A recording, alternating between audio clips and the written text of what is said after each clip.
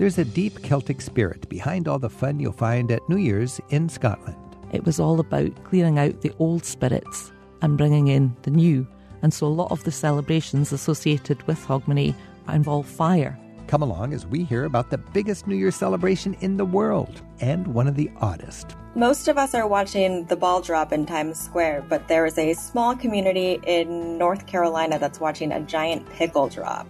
A sommelier from Paris helps us with the wine. So I think we have a tendency to serve red wine a bit too warm. And a friend from Rome takes us to drink in the atmosphere at her favorite fountains in the Eternal City. Water, for me, is the soundtrack of a city. If I had to associate one sound with my city, it would be the trickling of the water in the fountains. We'll bring the party to you as we anticipate a better year ahead. Stay with us. It's Travel with Rick Steves.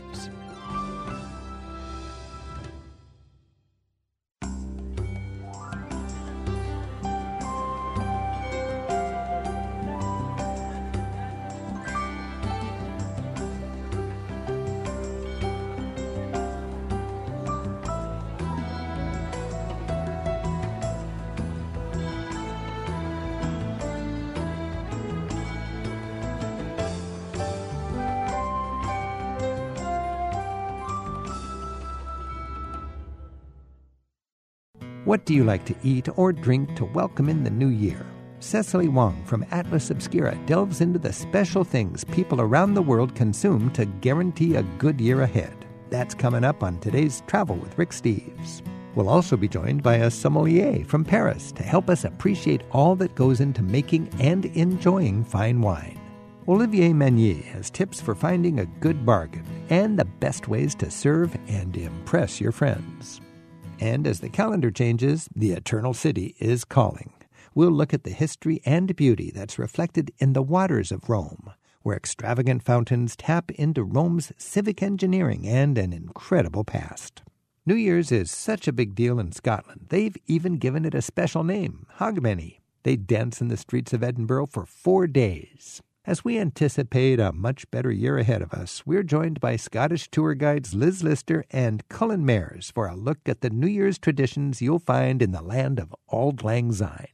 So, Cullen, how is New Year's a bigger deal in Scotland than in other countries? Well, in Scotland we don't usually call it New Year's Eve, we call it Hogmanay, so that's a specifically Scottish word for a party that happens all around the world. Mm-hmm. So we tend to think in Scotland that that's our own party. The origins of the name Hogmanay, you'll hear 7 different versions if you ask a Scots person, but that is basically our word for New Year's Eve. So for many years it was much bigger than Christmas, really. Christmas wasn't really celebrated in Scotland for about 500 years, really since the time of the Reformation in 1560, and then up until the mid-1900s when, I suppose, commercialisation and things came in and New Year's started to be less celebrated. But Hogmanay really has always been the big party of the year in Scotland. Would that go back even before Christianity, just to sort of the middle of the winter kind of thing? Does it related to that? Yeah, probably pagan, sort of pre-Christian traditions of passing the shortest day of the year and then celebrating that light will be coming back and it's a long winter. Okay, now, Liz, what is a childhood memory that is particularly fun for you as you think back on a lifetime of Hogmanay celebrations? Oh, there are many Hogmanay celebrations, but Huguenan is a gift bearing. And so, as you say, midwinter, it was all about clearing out the old spirits and bringing in the new. And so a lot of the celebrations associated with Hogmanay involve fire, burning out, and also a word called seining, which is cleansing. So dipping water and sprinkling the house and burning juniper, all traditions which vary greatly across Scotland. But the one thing that remains true across all the traditions is bringing a gift. And the traditional gifts are either a lump of coal or peat for your hearth and some food.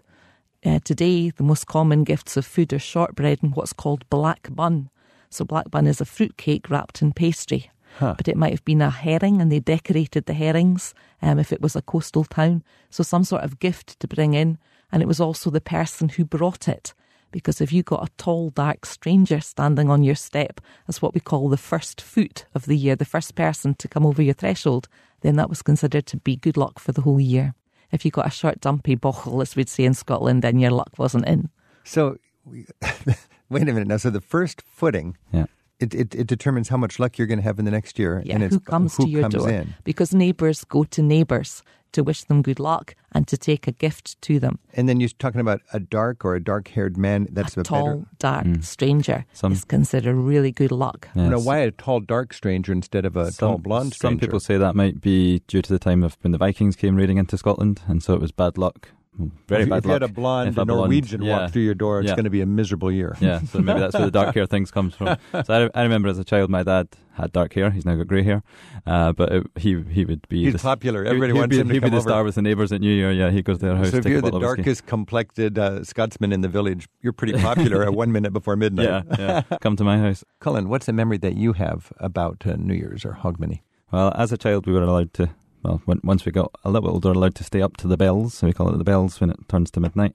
And then always after midnight, as the first food time begins, my dad would go to the neighbours, or the neighbours would come to ours. And it's often a time as well when maybe people in the neighbourhood don't really spend a lot of time with each other, but that is the one time of the year that you'll go and you'll meet your neighbours and everyone goes into each other's houses. So if you're an anthropologist looking at this and trying to think, well, why do they have all of these fancy, exuberant celebrations in the dead of winter and midnight?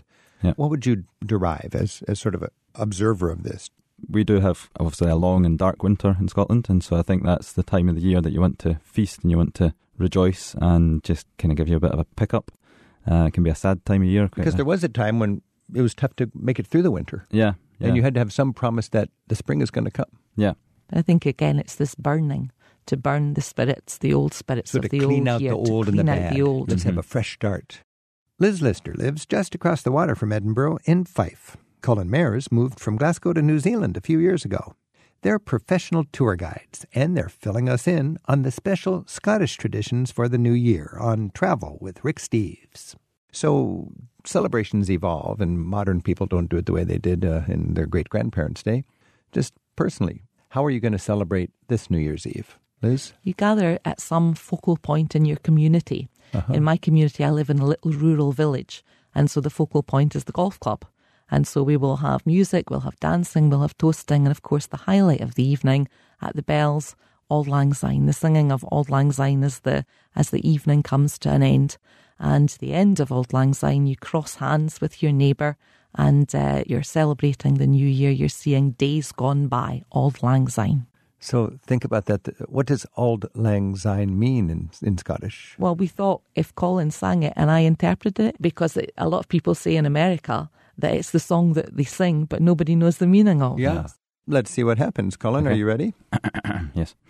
Should old acquaintance be forgot and never brought to mind? Should old acquaintance be forgot for Auld Lang Syne? So what we're talking about there is that if there's anything that's gone wrong or any bad feeling, that's in the year gone by, and we're reflecting on days gone by. Auld Lang Syne. Days long since. Days long since. And that's by Robbie Burns. It is. It was a ballad. And Robbie Burns didn't write everything that it's attributed to him, but he collected ballads and added to them and wrote them down, most importantly. Colin, we heard the first verse of Robbie Burns' Auld Lang Syne. What's the second verse? Second verse goes something like this. And surely you'll be your pint stoup, and surely I'll be mine. We'll tak a cup o' kindness yet for Auld Lang Syne. So this is a drinking song, so they're celebrating, they're toasting each other in the new year. So a pint stoup, a tankard, a pint glass of beer, and they're celebrating their What was the toasting. Scottish word again? A pint's... Stoup, S-T-O-U-P, a tankard. Yep. Okay. So they're saying you buy yours and I'll buy mine. You buy yours and I'll buy mine. Yeah. Is that right? Okay. Yeah, but so we'll be friends anyway. You buy yours, I'll buy mine. We'll be friends anyways. Yeah. Let's hear the next verse. We twa hae run aboot the braes and put the gowans fine, but we've wandered mony a weary fit since Auld Lang Syne. Liz, what is that? So what's happening here is drink is being consumed. You can either get happy or in the case of Scots, very often they get maudlin and they start to reflect on the year. So many people don't like New Year because of this reflecting and sadness. You drink and whatever. a few more so you're beers, drinking, or more exactly. whiskey. And what he's doing now is reflecting back with his neighbour on how they wandered about the braes, which are the hills, and they've collected the gowans, which are the daisies, and had great times just walking on the hills. In days gone by. In days gone by. Is there another verse? 2 more. Okay, You can count out some of the guys. I think this is fascinating. We twa hae paddled in the burn frae morning sun till dine, but seas between us braid hae roared sin Auld Lang Syne. So this is reflecting back to childhood, how they paddled in the burns. A burn is a little stream from morning until dine, which is dinner.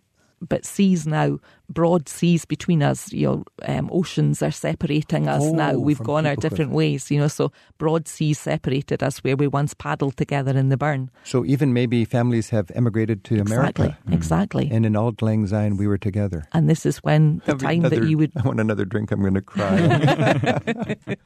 That's what happens. People crying into their beer. We were wandering in the hills thinking about old days. You're going to buy yours, I'm going to buy mine. Yeah. Grandma and Grandpa in America. But it gets better It'll now. Never be the same. Now we leave you on a I positive. think it's like pick me up. First of all, what language is this that we're listening Old to? Scots. Old Scots. Okay, Cullen, the final verse of Auld Lang Syne. And there's a hand, my trusty fear, and gie's a hand o' thine. We'll tak a right good wally wa for Auld Lang Syne. So this is for getting all the modelling. This is you in the here and now. And at this point, everyone's in a circle and everyone crosses hands. You're meeting new friends, you're clasping hands with old friends, and you're taking a right good willy waw, which is a right goodwill draught, a good swallow. Oh, so another drink. Right. This is what it's all about. We're not going to be This is sad. why. We're going to be happy. Life goes on and we're together. Absolutely, and we're together. And then the tradition is that you're meeting up when the bells ring, you kiss the person next to you. So in the press at the moment, there's a lot being written about New Year celebrations, Hogmanay celebrations, being teenage drunken rabbles. Right. But always has it been such, because the opportunity to go to the gathering point, drink a lot, and then kiss the person next to you, what teenager's going to turn it down? For the rest of my life, when I hear Auld Lang Syne now, I won't understand every line, but I'll appreciate that it really But is the mistake that many people make as well is to cross hands from the very start of the song. But you start off with the hands just side by side, and then it's only in that last verse when you say, there's a hand, my trusty fear, my trusty friend, and gie's a hand of thine, give me your hand. That's when you cross over, and that also pulls everyone a bit closer.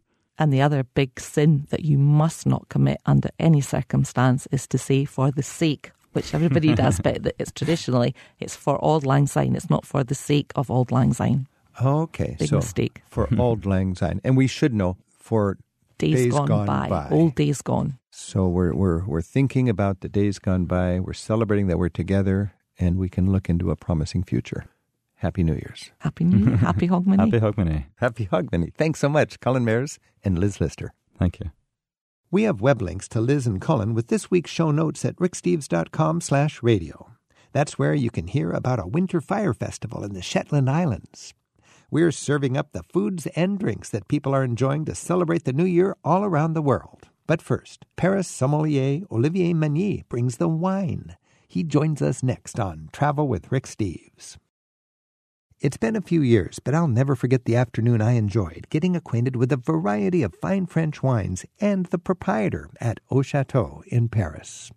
Olivier Magnier's restaurant and tasting bar is in a 17th century royal wine cellar. It's about a block from the Louvre.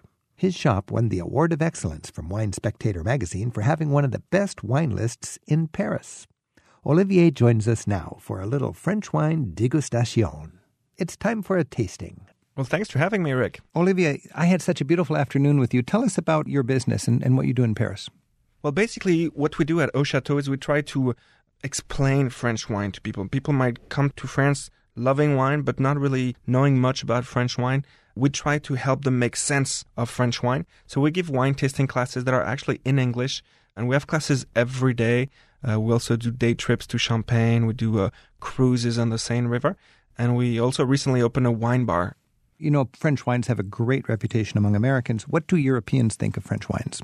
Oh, well, Europeans just love French wines, really. There's a lot of good wines, so it's hard not to like them. But I would say that some of the biggest consumers of French wine in the world are the UK, Belgium, Germany. So really our neighbors are big consumers of French wine. But it's funny because in Europe, you know, you have old IDs that basically stick. So when people want to buy cars or dishwashers, they think Germany, yes, France, no. And it's just the opposite for wine, which is actually kind of funny because, you know, the Germans make great wine and French cars are actually not that bad. So, but overall, you know, French wine, anybody who likes wine is going to like French wine at some point. Now make some general observations for us about the character of wines from different French regions and how that relates to the experience you're going to have enjoying the wine and the prices. In a nutshell, what you can remember about French wine that's going to be helpful is that if you like lighter wines, okay, you should stick to the northern part of France, so the Loire Valley, so Burgundy, Champagne, Alsace. If you prefer big, you know, fuller-bodied wines, well, you should head to the south, where it's sunnier, so you're going to have more concentration. Also, you should remember that if you're going for the big names, you know, Bordeaux, Champagne, Burgundy, well, you're going to have to pay a big price. And if you're going for names that are not as well known, the Languedoc, the Southwest, and such regions, well, that's where you're going to get really great value for your money. So if you haven't heard of the region, Languedoc, Southwest, can you conclude the quality is less or it's just not marketed as well? No, absolutely not. You find really good wines everywhere in France. A tip I give to my clients, if you're hesitating between two bottles that are at the same exact price, one that comes from a well-known area, one that comes from the not-so-well-known area, go for the one that's not so well-known because for the same price, it's usually going to be better. A region like the Languedoc, for instance, it's the largest wine-producing region in the world. The Languedoc makes more wine than Australia. The Languedoc makes more wine than Argentina. And yet, most people have not even heard of the Languedoc. You know, most people, when they're looking for Shiraz, they look at Australian wines. Well, the Languedoc has 3 times more Shiraz planted than all of Australia. So really, French wine, the main thing to me that characterizes French wine is bad marketing. And to understand that is you have to look at the sociology of who is behind the wine. And basically, they're farmers. So they're not corporations. They're not marketing people at all. They're just small farmers that try to make good wine, basically. So you could get a high-end Languedoc wine, and it would cost less than a low-end Bordeaux and conceivably be a much better wine? Absolutely. It's a different style because the grapes are a little bit different. But if you spend, I'd say, in America, if you spend $25, well, you're much, much better off going for a wine from the Southwest or from the Languedoc than you are spending it on Bordeaux. Actually, I would tell you, if you only have $25 to spend, just stay away from Bordeaux because the inflation for the good wines in Bordeaux has been so gigantic over the past few years that a good Bordeaux is going to be good, but it's going to be super expensive. So the demand, just because it's a famous name and anybody wants a Bordeaux, the demand's going to drive the price up. Olivier, you mentioned that the southern part of France produces a heavier wine. Is it fair to say if you compared Spanish wines and German wines, that's going to be generally really heavy and lighter? It would sort of be similar to the regions bordering France, Germany, and Spain? Yeah, absolutely. You know, what you say is very true. Basically, the climate of where the grapes are grown has a tremendous impact on the grapes and therefore on the style of wine. So it's something that anybody can remember. The warmer the climate, the sunnier the area, the more concentration you're going to get. So it's going to make a big concentrated red wine, and it's also going to make for white wines that are a bit less fresh if you're in a really hot area. That's why if you look at a Champagne is very fresh, it's very crisp. It's also because it's bad weather in Champagne. You know, you go to Champagne most of the year, it's rainy, it's gray, it's pretty cold. Basically, if you want those crisp white wines, you got to step away from the sun. Now, you mentioned the French are not very good marketers of their wine. I know that the name of the region is quite important, and some regions defend their name and others don't, and they pay the consequences. What are a couple of examples of that? That is very true. You know, in America, people identify wine by the grape. You buy a Pinot Noir, Merlot. In France, not at all. And throughout Europe, basically, we talk about the regions. You know, you buy Bordeaux, Champagne, Beaujolais, Chianti in Italy. Those are regions, okay? And basically, when a name of a region becomes well-known, well, it creates a situation. And so that's what happened for Champagne, for instance. You know, the Champagne people started making sparkling wine all over the world, and they started calling it Champagne. It's like, well, it's bubbly, so it's Champagne. And the Champagne people were like, you do whatever you please, but that's our name. You don't use our name. So they've And they defended actually that sued. word. Yeah, and they sued. They went all out in terms of legal procedures, and they won. They won everywhere. And so therefore they created basically a whole legal frame internationally where now you cannot use that word anymore. So they've going the extra mile legally has helped them and helped, I would say, everybody create a whole new field of law that has to do with the intellectual property of the origin of what we eat and drink. What's your favorite sparkling wine outside of Champagne in France? I think the Loire Valley has really good ones. I like the sparkling wines in Vouvray, for instance. So with the really, Chenin you Blanc can grape. get what we would think of as a Champagne in Vouvray or the Loire Valley. It has a different name, but it would be also very good. Absolutely, and much cheaper. Every wine region in France actually produces sparkling wine. You can get sparkling wine from Alsace. But because from they can't Bordeaux, use the name Champagne, they can't charge what the market would bear. This is fascinating. We're speaking with Olivier Meunier, and his website is o-chateau.com. o-chateau.com. We're talking about appreciating and enjoying French wine. Our phone number is 877-333-7425. And Bill's on the phone in Tonawanda, New York. Bill, thanks for your call. Hello, Olivier. Hello. I have more of a general type question than anything. I will go into a wine store, and this is a pretty decent-sized wine store, and in the French red wine section, they have prices ranging from, roughly 8 to probably 10 times that amount in dollars, from basically any region you can imagine, Bordeaux, Burgundy, Rhone, and with the thousands of vintners that France has, I have a tough time making a selection as far as trying to come up with a decent Merlot or Cabernet Sauvignon, simply because there's such a variety and there's such a selection. So I was just simply wondering, how would you suggest, someone going in and trying to, identify what would be a good red wine, from France? I mean, do you do it by year first? Do you do it by region? Could you elaborate a little possibly on that? I'd say that most people in the States tend to know the grapes they like. You prefer Merlot, Cabernet Sauvignon, Pinot Noir. So what you can do at that point is find out which regions in France will grow these grapes. In France, and that's a huge difference with anywhere else in the world, each region specializes on a given set of grape varieties. Okay, so if you like the Pinot Noir, you have to go to Burgundy. If you like the Merlot, Bordeaux is a good destination. If you like Shiraz, the Languedoc is going to be good. If you like Sauvignon Blanc, that's going to be the Loire, and so on and so forth. Once you have identified the regions that might please you the most, then you're going to grow more familiar with the prices and potentially the names of the wineries that you're going to like. Okay, if you say, I like a good Shiraz. If I want a big Shiraz, I'm going to go in the Languedoc. If I want a Shiraz that's going to be a bit more delicate, I'm going to go in the Rhone Valley. Okay? And in the Rhone Valley, in the States, you find some big names. You find Chapoutier, you find Jaboulet, you find Chave. And then you can you can start exploring. I would say the vintage, so the year, should come last, because the vintage has to do with basically the weather, but the weather in that specific region of the world.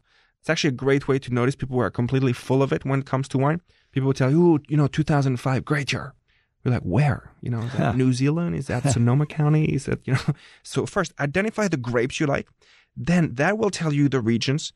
And then you can look into wineries and into vintages. Oh, that's terrific. Okay. You should do the wine tasting class at the beginning of your trip, because we have a lot of people who do it at the end and say, oh man, I wish I had done it before. This way I could have ordered the wine better and more convenently every time we went out. Sounds like fun. Hey, Bill, thanks for your call. Thank you, Bill, and see you soon. Thank you very much. I appreciate your suggestions, Olivier. Happy travels, Bill. Bye-bye. Right now on Travel with Rick Steves, Olivier Meunier of Au Chateau in Paris is coaching us on how local character makes all the difference in the wine you're drinking. Olivier portrays the people of his hometown in his book Stuff Parisians Like, and he talks more about wine appreciation in his book Into Wine, An Invitation to Pleasure. How does topsoil shape the character of the wine? Well, the soil is the most important thing to understand wine, because basically vine is a creeper. Okay, so the roots grow very deep. To give you an idea, a root can go as far as 150 feet down. Okay, so it's extremely deep. So meaning you're going to cross all of these geological layers, each having its own little fauna and flora and bacterial activity. So all this is going to feed the roots with a unique taste of that place. And therefore the grape will come up with a unique taste, which is the taste of that place, of that very terroir. So there is no understanding wine if you don't realize how much wine has to do with the soil and how wine has to do with geology. So the vintner can shape or influence the character of the topsoil, but the deeper geology is really tied to the history of that land, and that's what the vines are looking for? Absolutely. It's actually interesting because in France it's illegal to irrigate vine. And we do not allow this because basically if you irrigate vine, which is something you find all over the rest of the world of wine, they do drip irrigation. Okay, so they feed water on the surface. If you do this, the roots are going to grow because it's their nature, but they grow horizontally instead of growing vertically, instead of going down. So those roots never leave the superficial layer. So meaning the true uniqueness, the true singularity of your soil, you're not going to express it. So it's actually with a single piece of regulation, like the absence of irrigation, that's going to trigger a fantastic diversity in the wines produced in France. When we're tasting wine, a lot of us rookies just think dry, sweet, fruity, oaky, this sort of thing. What are some key words that can expand our vocabulary so we can actually identify characteristics that are important? Well, I would say think of the words you would use to describe a person. You're at a restaurant, think of the words you would use to describe the person in front of you. A wine can be shy, it can be exuberant, it can be loud, it can be tender, it can be soft, it can be shallow, it can be boring. To me, those are much better terms. Also because frequently when people use the words dry, sweet, they don't really understand what it means. So it might lead to more, blur between you and the person you're trying to express your wine preferences to. When you look at a lot of people in wine tastings, they'll suck in air as they're tasting the wine, or they'll actually chew the wine. What's going on there, and what is actually helpful? It's basically oxygen has a big impact, and it's going to help release the aromas, okay? And the aromas of wine are pretty volatile. So when you subject them to oxygen, it's going to make your wine much more loud, it will bring out its flavors and aromas. It's the same logic basically when you decant the wine and when you let the wine breathe. It's just putting oxygen in contact with the wine. Looking at your wine with a magnifying glass, What do you look for in a good white wine? I like my white wines to be crisp, to be fresh. I like a refreshing white one. That's, to me, the greatest quality. And that's something I love about French whites, is that they're so crisp and so fresh. What about legs? People talk a lot about the legs. When they swish the glass, they look at the little drips coming down and say, nice legs. Absolutely. Those legs, two things in those, sugar and alcohol. Okay. So basically, if you have a white wine, in white, alcohol is relatively steady, so the legs will highlight the sugar content. So you'll be able to say whether it's dry, that's low sugar, sweet, that's high sugar. For reds, it's less clear cut, so you're going to be able to say if it's going to be a lighter wine, if it has a few legs, or a bigger, stronger wines, if it has a lot of legs, if they're much faster, more thick as well. Why is French wine so diverse? I mean, there must be 1,000 different French wines in one country. Well, first, volumes. France is the largest wine-producing country in the world. We make 24% of all the wines in the world. So necessarily, we're going to have a lot of diversity. The geography as well. France is a very small country, but basically all the climates you find in the world, you'll find them somewhere in France.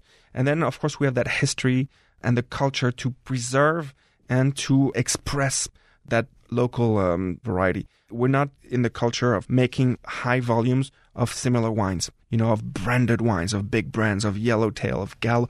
France is not about this at all. It's a bunch of very small people. So for consumers, it might be a bit like overwhelming, like, oh my God, it's so...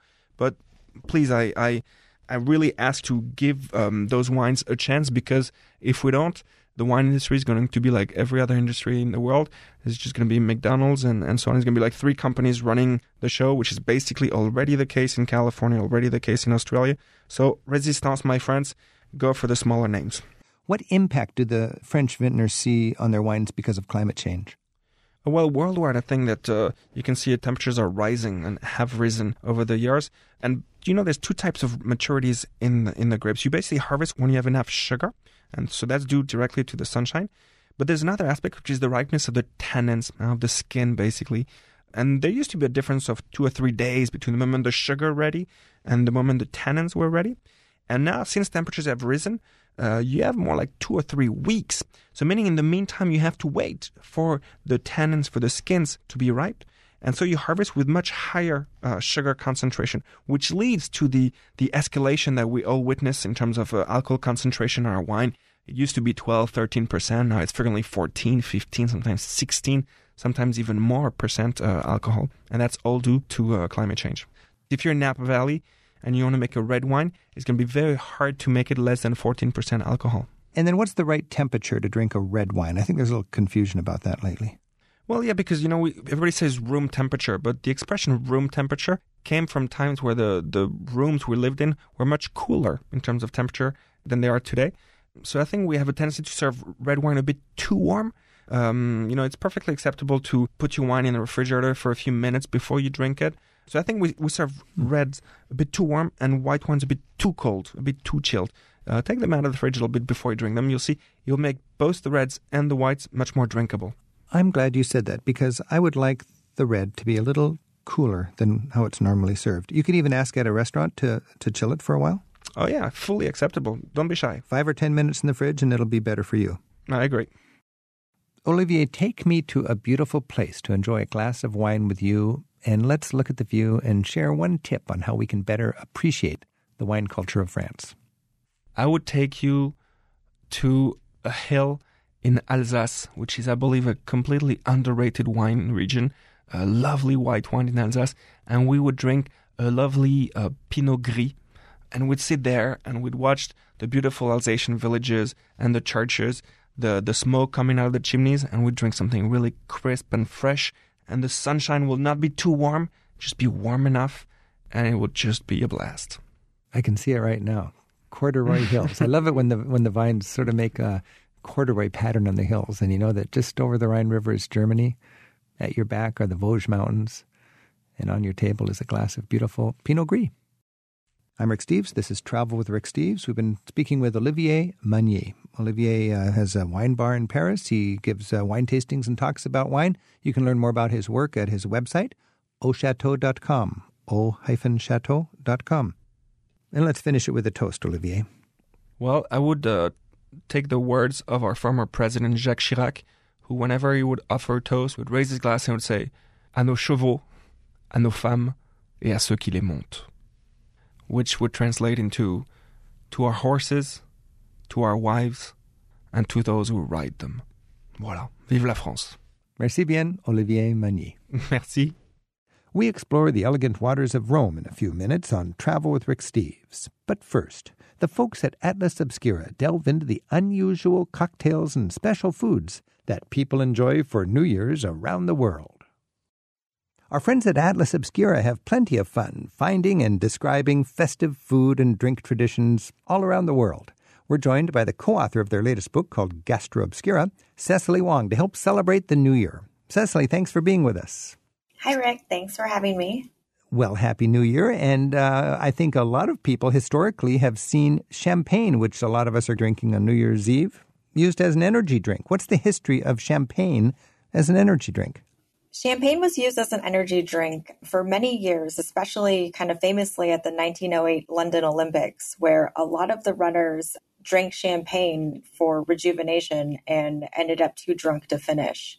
People drank champagne in the Olympics? Yes. Maybe they know something about alcohol that I don't know, but it doesn't make me run faster. I don't think they did. They didn't fare very well.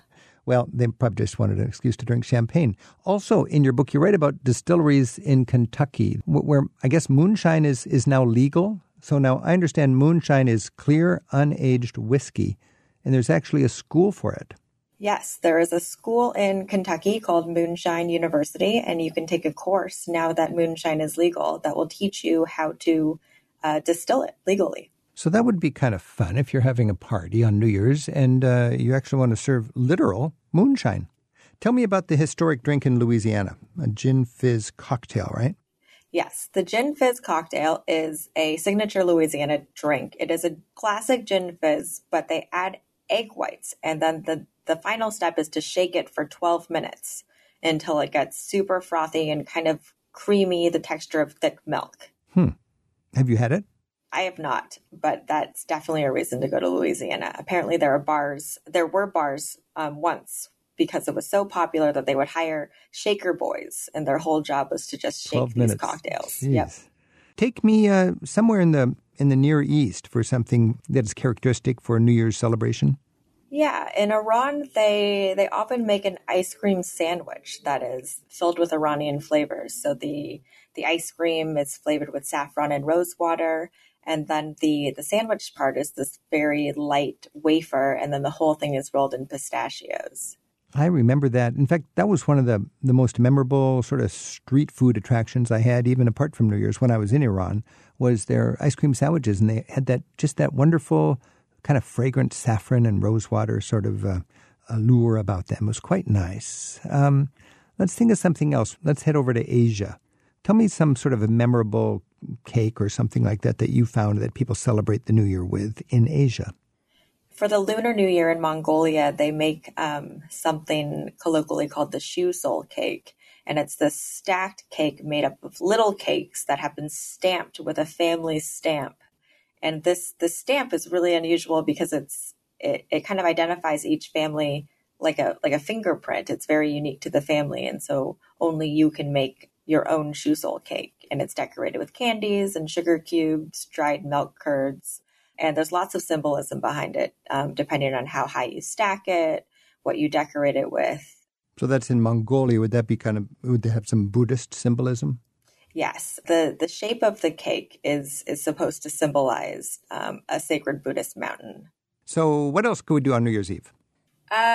So another thing that's really cool in Cambodia is that they take a pumpkin and they hollow it out kind of like a jack-o'-lantern, the way that we do it in the States. But they fill it with this coconut custard, and then they steam it until the coconut custard is like soft and delicious, and the pumpkin can be sliced through as well. And they just slice the whole thing like a cake. Wow. And yeah, it seems like a pretty hard recipe to master because you're kind of judging based on the size of the pumpkin and how much custard you put in, and it can very easily fall once you cut into it. So it takes some skill. So it's definitely kind of a special occasion cake. Maybe that's one thing you might want to just wait until you get to Cambodia for New Year's to enjoy. Yeah, that's probably take a few tries. What else might I find in Southeast Asia? There's a New Year's Eve salad that is popular in Singapore. It's just filled with homophones and double meanings. The name itself has a double meaning. The name of the salad is called yu sheng, and yu is the word for fish, but it also sounds like the word for abundance. And so they're hoping for abundance in the year to come. And then each ingredient that they put into the dish also has kind of a second meaning. So there's lime for luck, peanut crumbs to symbolize gold and silver, green radishes for eternal youth. They add the ingredients one by one, and each time they say something for luck, and they throw the salad up in the air with chopsticks as high as they can. And the higher you can throw it symbolizes, better returns in the year to come. So the whole thing is kind of fun, tasty, and filled with lots of double meanings. This is Travel with Rick Steves. We're talking with Cecily Wong. And she is the co-author of the book called Gastro Obscura. It's a food adventures guide collecting over 500 unforgettable taste treats that you might run into and you might not in your travels. And we've been talking about food treats in Persia, in Mongolia, in Cambodia, Singapore. Let's finish off with something crazy that goes on in the United States. You must have bumped into some interesting traditions in the United States that most of us might not even know about. What's one that comes to mind? Well, most of us are watching the ball drop in Times Square, but there is a small community in North Carolina that's watching a giant pickle drop instead of a ball. A pickle? Yeah. Oh, my goodness. How big? It's a 3-foot long pickle. Okay. And it drops at 7 p.m. early, before midnight, into a giant pickle tank, and it splashes. And everyone dances and celebrates the New Year at 7 p.m. and goes home. It's kind of it's an early celebration because 7 p.m. is midnight in Greenwich Mean Time. So that's how they justify that they are celebrating the New Year. Or maybe the people in North Carolina just want to go to bed early and celebrate New Year's without staying up till midnight. Yeah, I mean, you get a pickle instead, so it seems worth it. And you get a pickle. All right. Hey, Cecily Wong, thank you so much. And it must have been fun putting together Gastro Obscura, and it's certainly fun to page through that as we think of crazy ways to celebrate the new year. Happy New Year. Happy New Year. Cecily Wong joined us from her home studio in Portland, Oregon. She co-authors the Gastro Obscura Guide to the World's Most Wondrous and Often Unusual Foods and Beverages. There's more at gastroobscura.com. From a little trickle of water, the history of Rome can spring to life. Joining us now are Rome-based tour guide Francesca Caruso and Gene Openshaw. He's the co-author of my art books, Europe's Top 100 Masterpieces and Europe 101. Jean and Francesca, thanks for joining us. Thank you for having us. Ciao.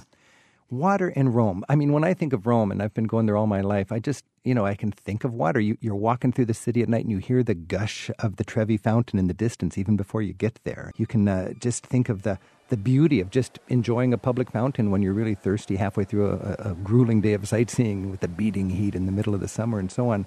What does water mean to you, Francesca, about Rome? I would say that water, for me, is the soundtrack of a city. If I had to associate one sound with my city, it would be the trickling of the water in the fountains, Trevi Fountain that you hear before you see.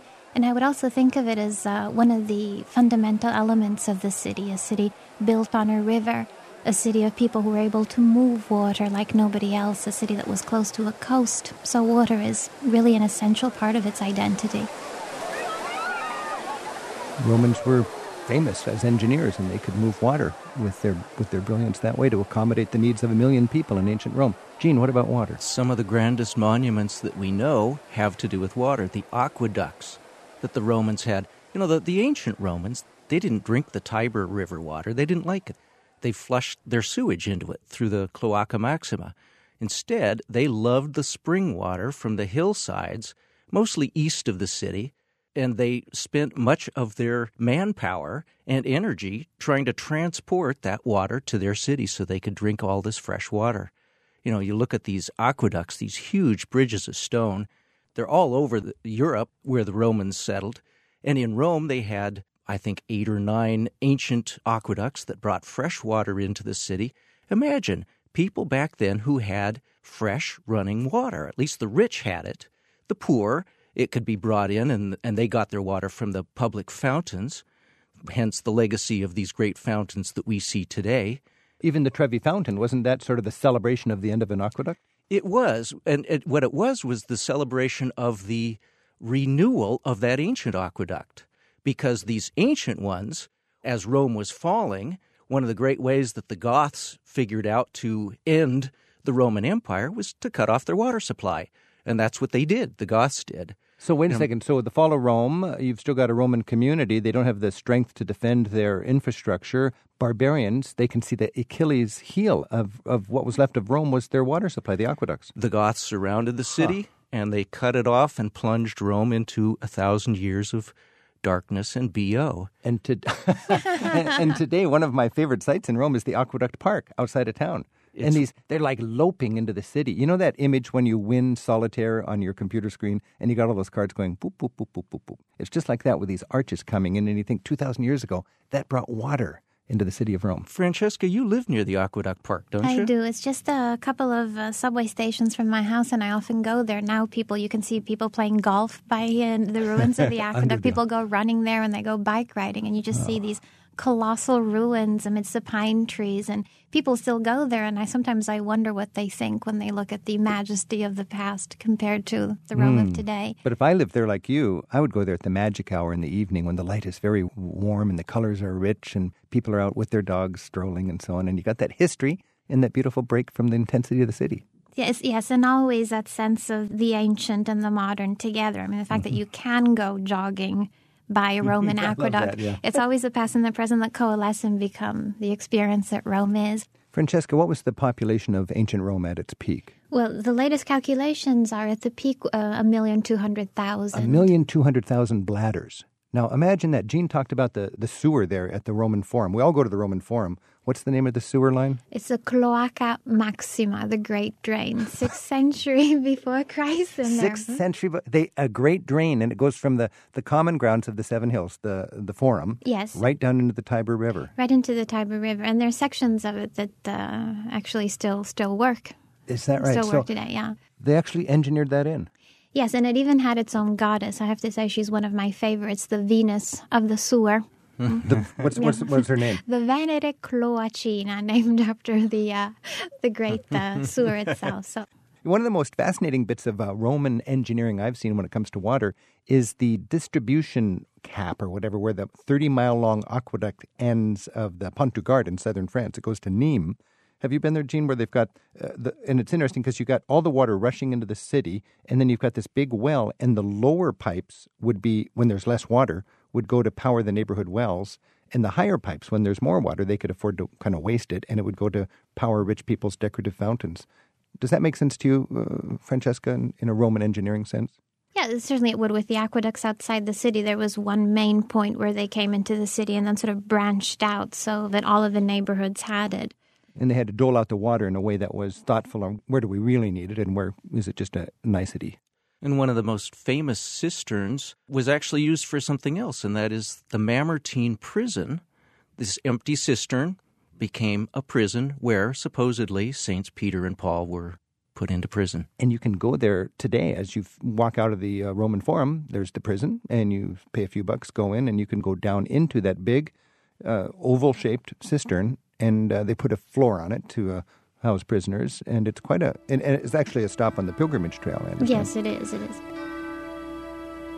We're letting the waters of modern Rome open up that city's amazing history with a fresh perspective on one of the greatest cities on earth. Our guides right now on Travel with Rick Steves are Francesca Caruso and Gene Openshaw. Francesca, you took me to the basement of San Clemente once, way down below. I mean, San Clemente is famous because it's a church where you can go down like 3 or 4 layers to find different places of worship over the last 2,000 years. Way at the bottom, you showed me some ancient plumbing. There's actually a natural spring that goes underneath that, one of the 200 natural springs that are in the underground of Rome. And it seems that the people who lived in one of the homes that are now below San Clemente are actually able to use and had access to that spring water coming through their home. So imagine having... So that would have been a luxury back then. It would have been a luxury. And they grabbed it. When you think of Rome, you think of fountains, wonderful fountains, public fountains, a lot of great Baroque statuary on the fountains, decorating them. What are some highlights that way for somebody visiting Rome? Well, certainly I would choose as a Baroque fountain, maybe not so much Trevi, which is sort of light Baroque, but I would certainly choose the Fountain of the Four Rivers by Gian Lorenzo Bernini in Piazza Navona.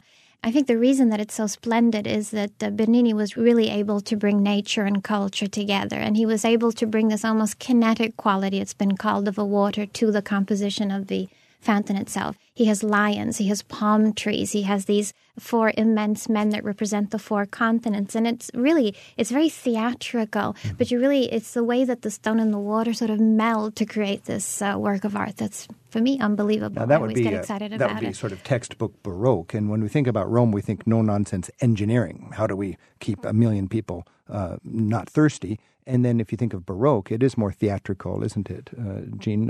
When you think of Baroque fountains, wouldn't that be sort of a great opportunity for a Baroque artist to do his thing? It is, and when Francesca says theatrical, if I were to pick my favorite fountain, it would be the Trevi Fountain. How much more theatrical can that be? It literally has almost like a stage backdrop. They use the building behind the statuary to be the backdrop for this thing, and then you see this figure of, well, not Neptune, it's Oceanus, but this river god surfing through this truly avalanche of water.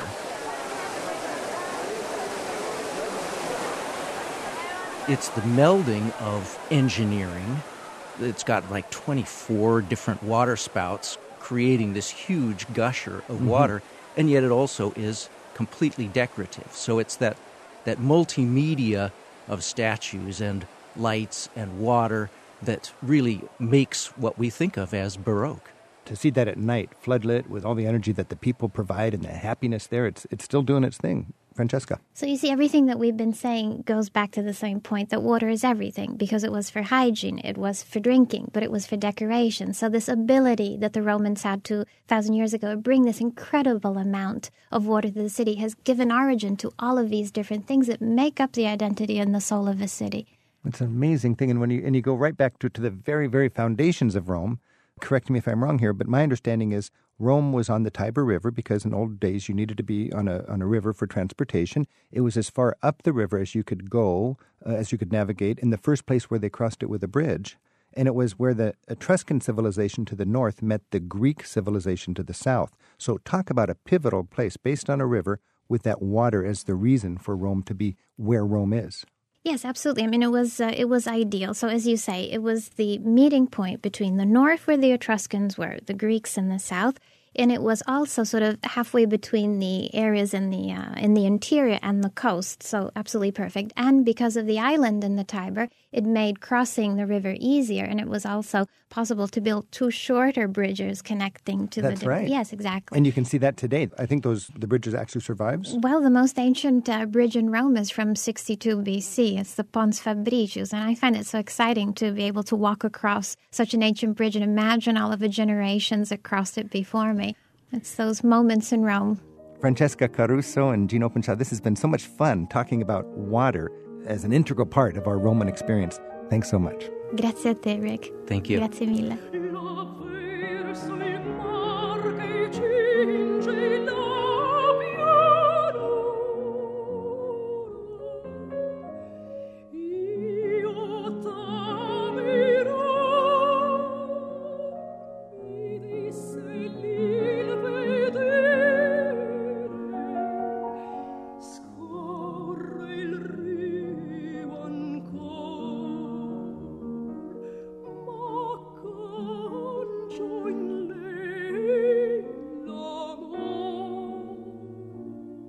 Travel with Rick Steves is produced at Rick Steves Europe in Edmonds, Washington by Tim Tatton, Casimir Hall, and Donna Bardsley. Our website is managed by Andrew Wakeling. Our theme music was written and performed by Jerry Frank. Affiliate relations are by Sheila Gerzoff. Thanks to WWNO in New Orleans for their help this week. There's more at ricksteves.com/radio.